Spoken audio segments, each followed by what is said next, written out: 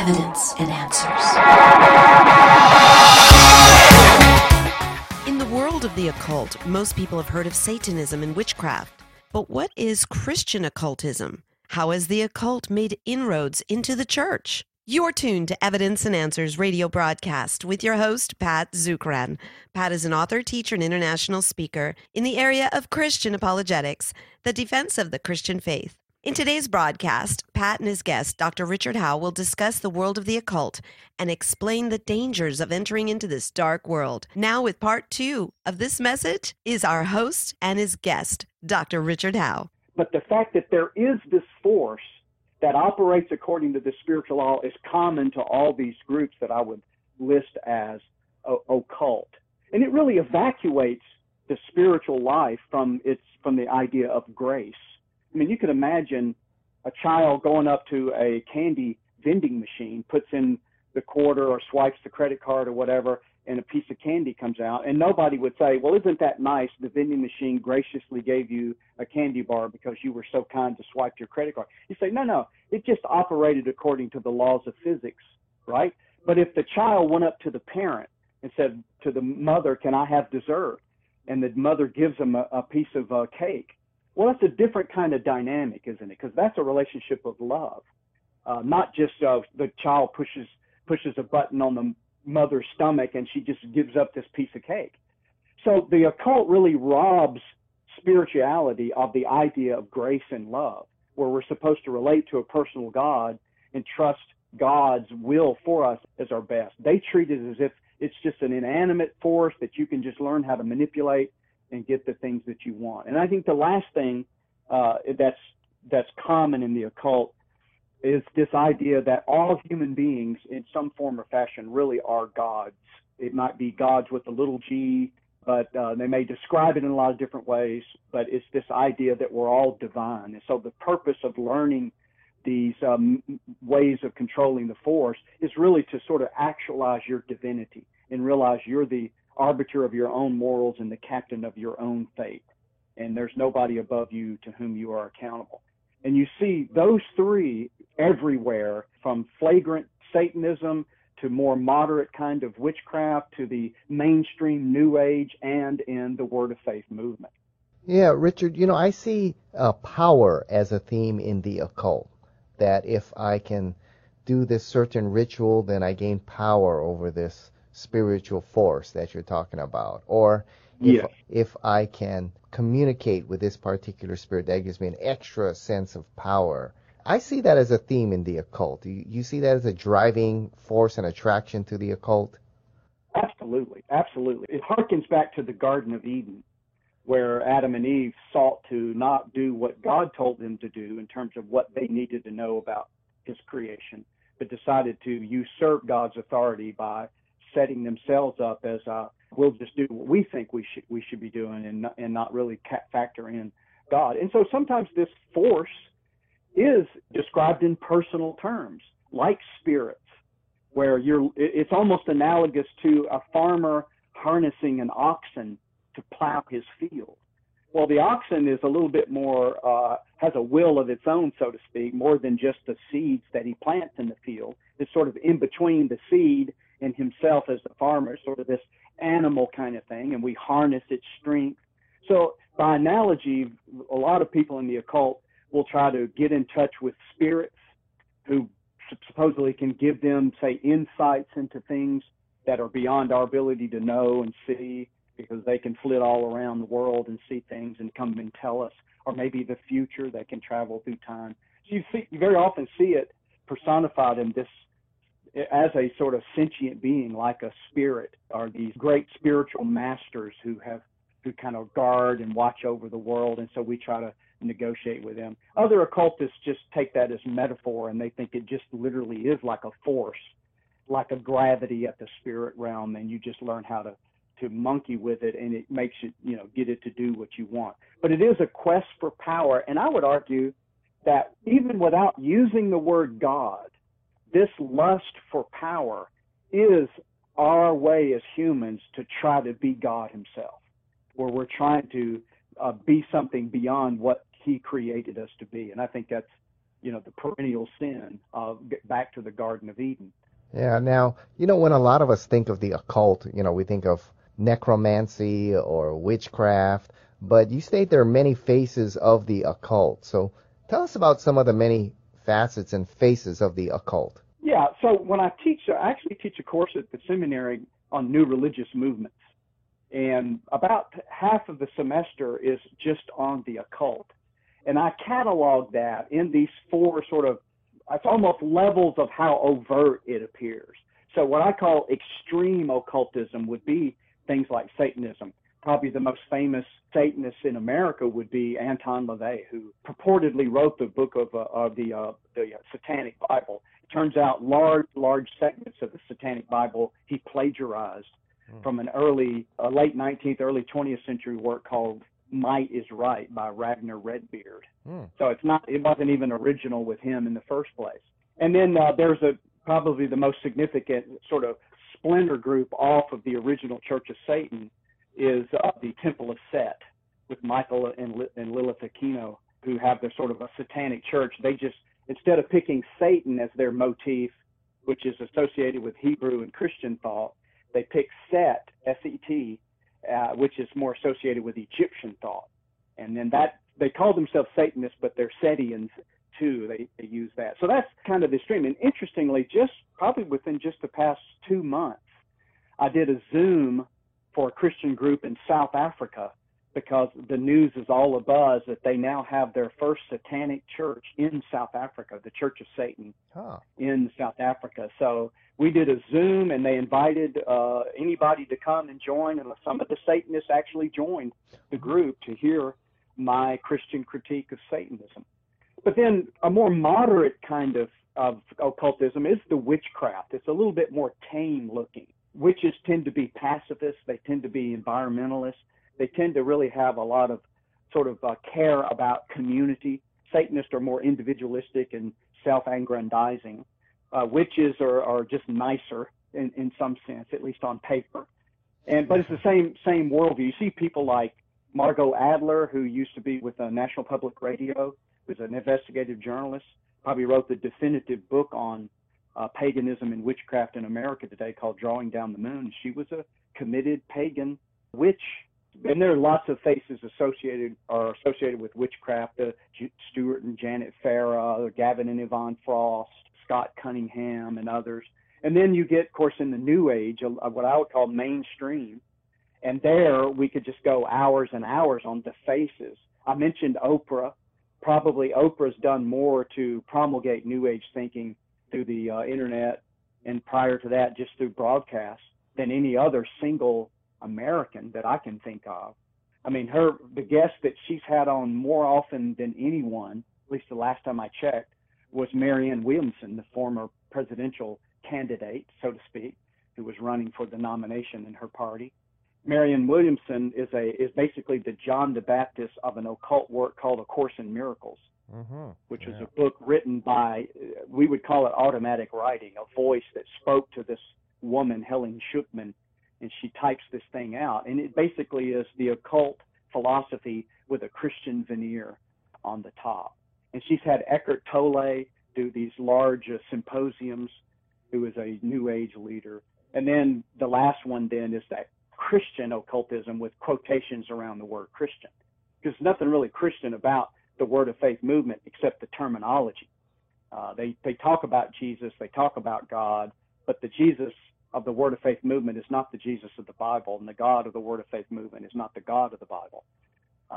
And again, my argument is, and I know we don't have time to just develop it all here, but what I do in the course is try to show this same worldview. They believe in this force. They believe in the power that you can get primarily through speaking, and you can harness this power, and that we are all gods.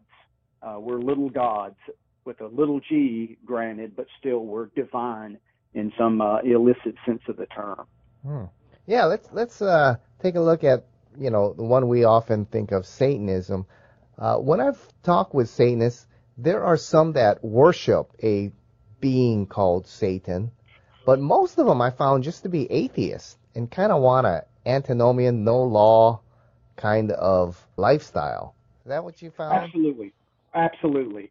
I think a lot of people would be startled to know that Anton LaVey didn't believe in the existence of Satan. So the guy who founds the Church of Oh, Satan wow. and wrote the Satanic Bible is an atheist. He doesn't believe in the existence of Satan. He does believe in this magic, as he calls it, this force, and that you can manipulate. So people might ask, well, why do you call yourself a Satanist? You don't even believe in the existence of Satan. And the short answer is probably not surprising. He basically said, look, the Christians regard a lot of things to be evil, like self-aggrandizement and self-satisfaction, pursuit of lust, revenge, grab all you can kind of attitude. He said, well, if that's satanic, then I guess I'm a Satanist. And so he embraced that as a sort of a metaphor. But he didn't believe there was an actual sentient being. But I mentioned Michael Aquino, that was a split off. That's one of the big difference between the Church of Satan and the Temple of Set, is that Aquino does believe that he was visited by this sentient being who manifested himself in the form of the Egyptian god Set. It's almost like a satanic reformation. It's funny because they had a split, and then Set was telling him, you need to just sever yourself from the Satanists. They've kind of gone afoul, and you need to kind of set things straight and start the real. It's sort of, I don't mean to make light of it, but it just seems sort of silly that these people were having such theological rifts emerge between them. But nevertheless, that's the Setians do believe in this being. I think a lot of people that I've experienced that would identify themselves as, quote, Satanists, I'm not talking about people necessarily on the internet, but just rank and file people you might run into. I think a lot of them don't really understand much about what Anton LaVey, who wrote the Satanic Bible, or at least wrote parts of it, was even trying to say about life and what he actually believed. I think a lot of Satanists probably know as little about Satanism as a lot of Christians, unfortunately, probably know about their own Christianity, which is why we need programs like yours to help the Christians, be informed about the differences between what we're claiming as Christians and what the world is claiming against us. Yes. And then, witchcraft, the witches that I've talked to, the images we got is, ladies in pointed hats flying around on a broom, eating little children and kind of things. But a lot of witches that I talked to, you describe them pretty well. They seem to be nature worshipers. Yes. And so because they have such a view about the physical world or quote, nature, because they have that view, then they tend to be very pacifists and animal lovers and environmentally conscientious. And so I think sometimes we as Christians may find that some of the concerns that they have is similar to concerns that we may have. We certainly don't want to just be a wanton neglect and disregard for the environment. I hope that Christians will not be that way. We just have different motivations for it. As a Christian, we would see our relationship to the animal world and the rest of the physical world creation as a matter of stewardship, that God has created us to be his representatives to the rest of the human community, but also in terms of stewards over his creation. Whereas the witches, the Wiccans, the pagans will tend to regard nature as a goddess, as divine. And so that environmental dereliction of duty is akin to rape in their mind. You have to treat the earth because it's like Gaia's body, the whole Gaia movement, Gaia, which comes from the Greek word "gai," which means earth. You get words like geology from that. So Gaia is like the goddess, and the physical sphere, earth, is actually her body. So a Christian and a Wiccan may be both wanting to recycle, but we do it for entirely different reasons, for entirely different agenda and such. But yeah, in fact, I wrote an article, a cover story for the Christian Research Journal called Witchcraft, Modern Witchcraft That May Not Be What You Think. And I tried to argue that, witches are typically very nice people, and they care about community and they care about human flourishing. They just they're looking for love in all the wrong places, so to speak. They don't understand our having been created in the image of God and what our responsibility is to him. But I think there are ways to try to reach out to them based on some of the common concerns we have as human beings. Now, Richard, where do psychics and astrologers fit in? So I really believe, Pat, that a lot of what people might think about the occult is just false. It's part of the false view of reality. Satan is a deceiver. So, for example, I would even argue there is no force as is described in the occult. That's just a false view of reality. And likewise with things like psychics who supposedly are able to bend spoons with their power of their mind or are able to discern the future or these kind of things, I think is part of the deception. And a lot of that we get from Hollywood, I think, just the way movies have depicted it. And so the irony is that people have a view of the occult, which is very often the occultist view of the occult, not a truthful view of the occult. Because I would argue there aren't psychic powers. There is no such thing. That's not the way we were created to be as human beings. They just don't exist. There aren't spirit beings with whom we can establish rapport. There are spirit beings, but they fall into two categories, and that's good and evil.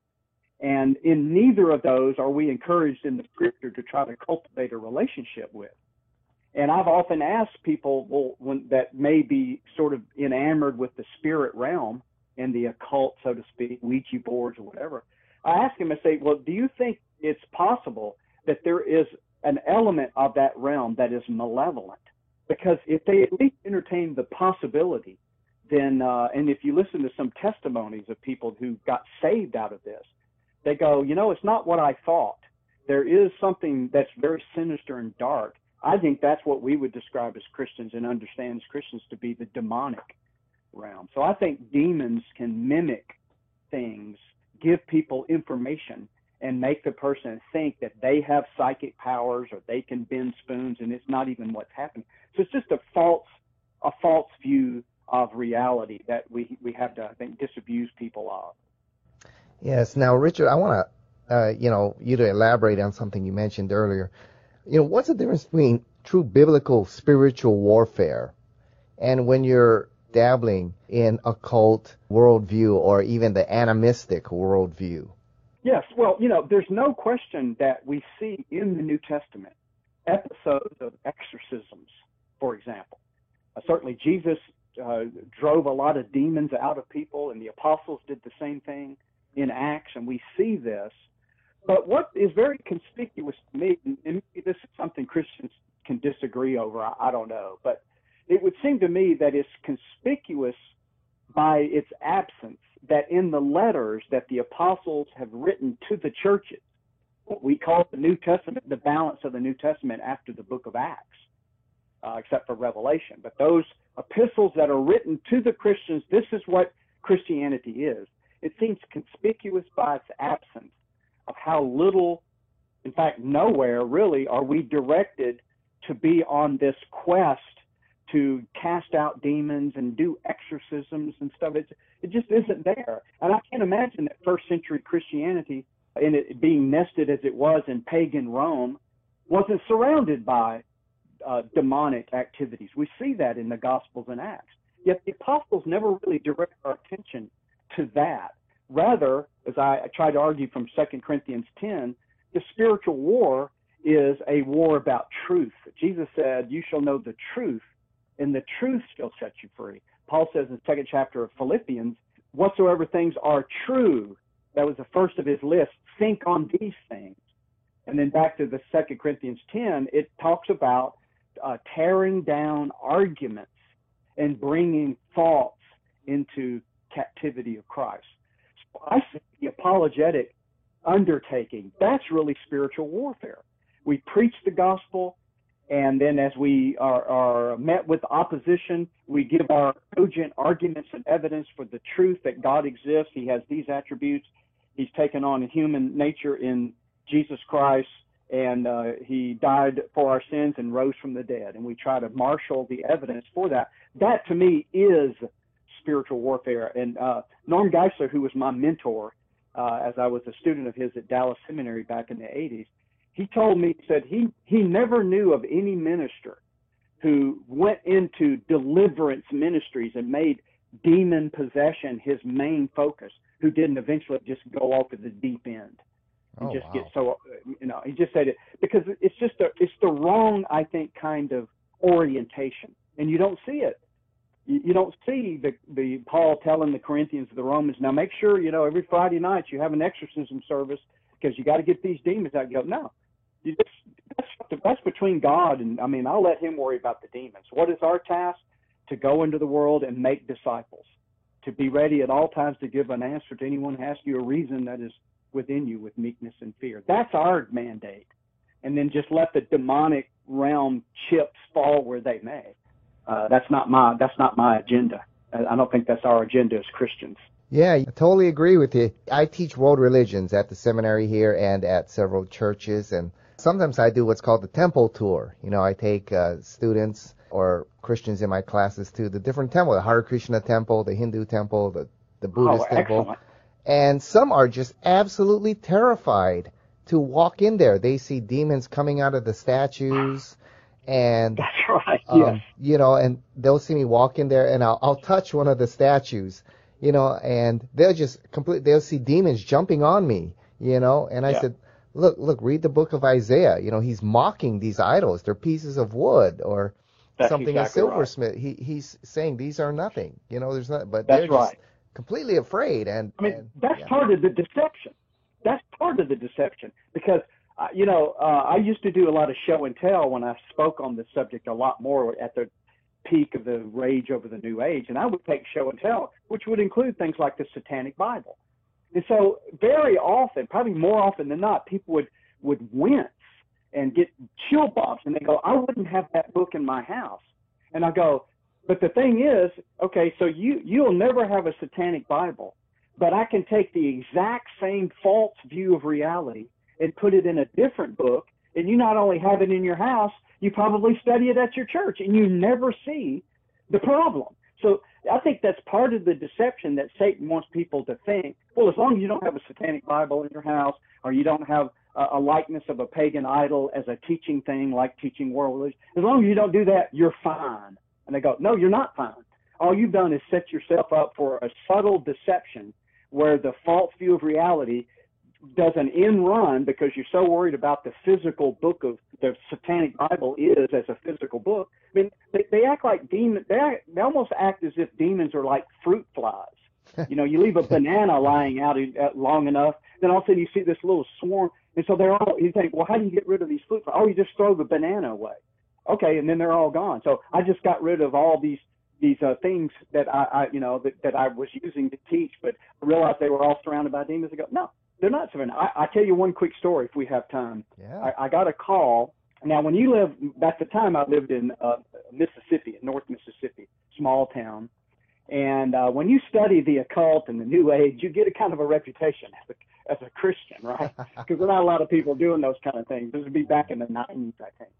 And so I got a call from this woman who said, hey, my sister lives now what we would call in Mississippi a trailer. Others may call it a manufactured housing or mobile home. We all mean the same thing for the sake of this story. She says, my sister lives in a mobile home way out in the middle of nowhere in the woods, and it's haunted. She sees dark figures skulking about when she's trying to fall asleep, or appliances will come on by themselves. And we want to know if you would be willing to come to the trailer and bless it and get rid of these things. And I said, look, I can't get rid of roaches in my apartment. So you're acting like these things are just little pesky little bugs that you somehow do some spiritual pesticide and they run off. I said, here's the problem. Somebody comes out to her mobile home, does a prayer, sprinkles holy water, whatever they do, and let's say all that stuff quit. No more skulking shadows, no more appliances coming over. And she thinks all of her problems are solved. But she will have never taken an inventory of how she stands before God, which is really the whole point, to keep her distracted from, look, don't worry about Satan. He's not even part of the equation. You worry about him who can destroy both body and soul in hell. And how do you stand before it?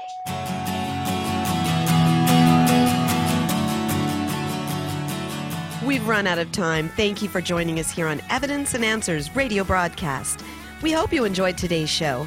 If you would like Pat to speak at your church, Bible study, or perhaps hold an apologetics conference, give him a call locally in Hawaii. That number is 483-0586. or you may contact them through the Evidence and Answers website. That's evidenceandanswers.org. To keep broadcasts like Pat's on the Air, we rely on generous support from you, our listeners. For the opportunity to donate, head on over to our website. Once again, that's evidenceandanswers.org, and you may do so right there online on the homepage. You'll also find we have a wide variety of resources available to you. So be sure to share our website with those around you. Join us again next time on the air or online as we provide compelling reasons for faith in Christ.